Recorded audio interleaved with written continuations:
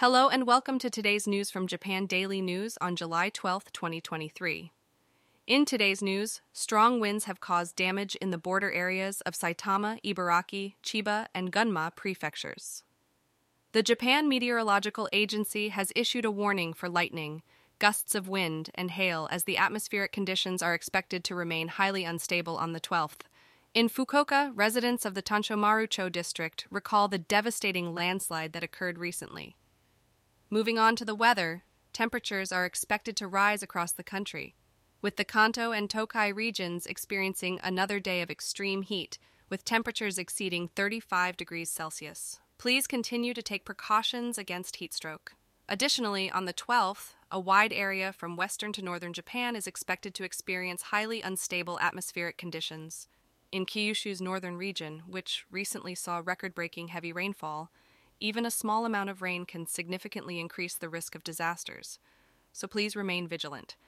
In other news, the Tokyo Metropolitan Police Department plans to rearrest 3 individuals involved in the Akita body abandonment case on charges of neglect resulting in death. The investigation revealed that the victim's condition deteriorated rapidly, and she was left unattended, leading to her death.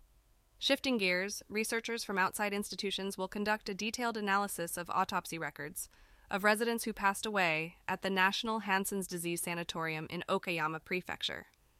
Their goal is to shed light on why autopsies were performed even after the introduction of treatment drugs. Turning to a tragic incident in Saga, search and rescue operations will resume in the morning at the site of a landslide in Karatsu City, where 2 fatalities have been confirmed. 1 individual remains unaccounted for. In a study conducted by Kyoto University, it was found that 5-year-old children who experienced the COVID-19 pandemic had an average delay in development of over 4 months compared to children who did not experience the pandemic. And finally, in Yufu City, Oita Prefecture, the body of a 70-year-old man who had been missing since the heavy rain on June 30th was discovered at the site of a landslide that swept away a house. These are the news stories for today. Stay informed and stay safe. And now for the weather.